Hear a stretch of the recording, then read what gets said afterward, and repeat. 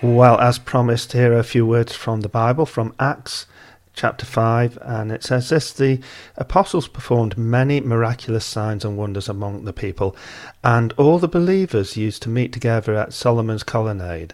No one else dared join them, even though they were highly regarded by the people. Nevertheless, more and more men and women believed in the Lord and were added to their number. As a result, people brought the sick into the streets and laid them on the beds and mats, so that at least Peter's shadow might fall on some of them as he passed by. Crowds gathered also from the towns around Jerusalem, bringing their sick and those tormented by evil spirits, and all of them were healed. Now, I've been thinking about these words from Acts, and it says the apostles heal many. That is what the little passage is called. And it's a time after Christ has died, is risen, has gone to heaven, and the new church is forming, and Peter and the apostles are meeting every day.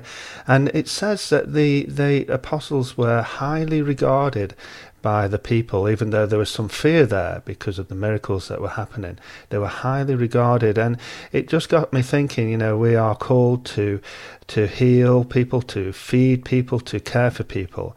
The organisation I work for is called Samaritan's Purse, and that is a reflection on the Good Samaritan story, when a man who was completely not connected with a poor person who'd been beaten up and left for dead uses his money, his time, his skills and his resources to support that guy, get him back on his feet, or get him to a place where he can rest and recover. And whether you have, whether we're talking about miraculous power, some miraculous power to heal, or whether we're talking about you becoming a doctor or a nurse and healing people, and whether we're talking about some miraculous ability to turn bread and fish into, multiply them and feed 5,000 people, or whether we're talking about, the resources that you have gained in your life being used wisely to help other people, your generosity, feeding the poor, helping the sick.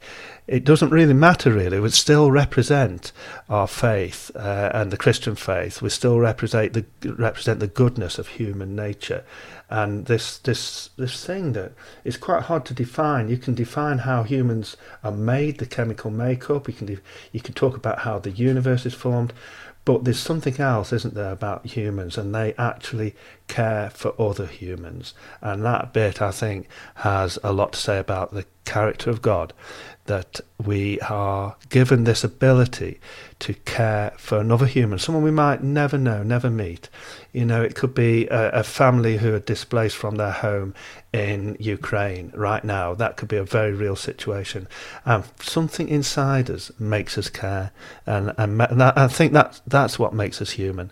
And that's my little thought on these verses out of the book of Acts 5. I hope that blesses you.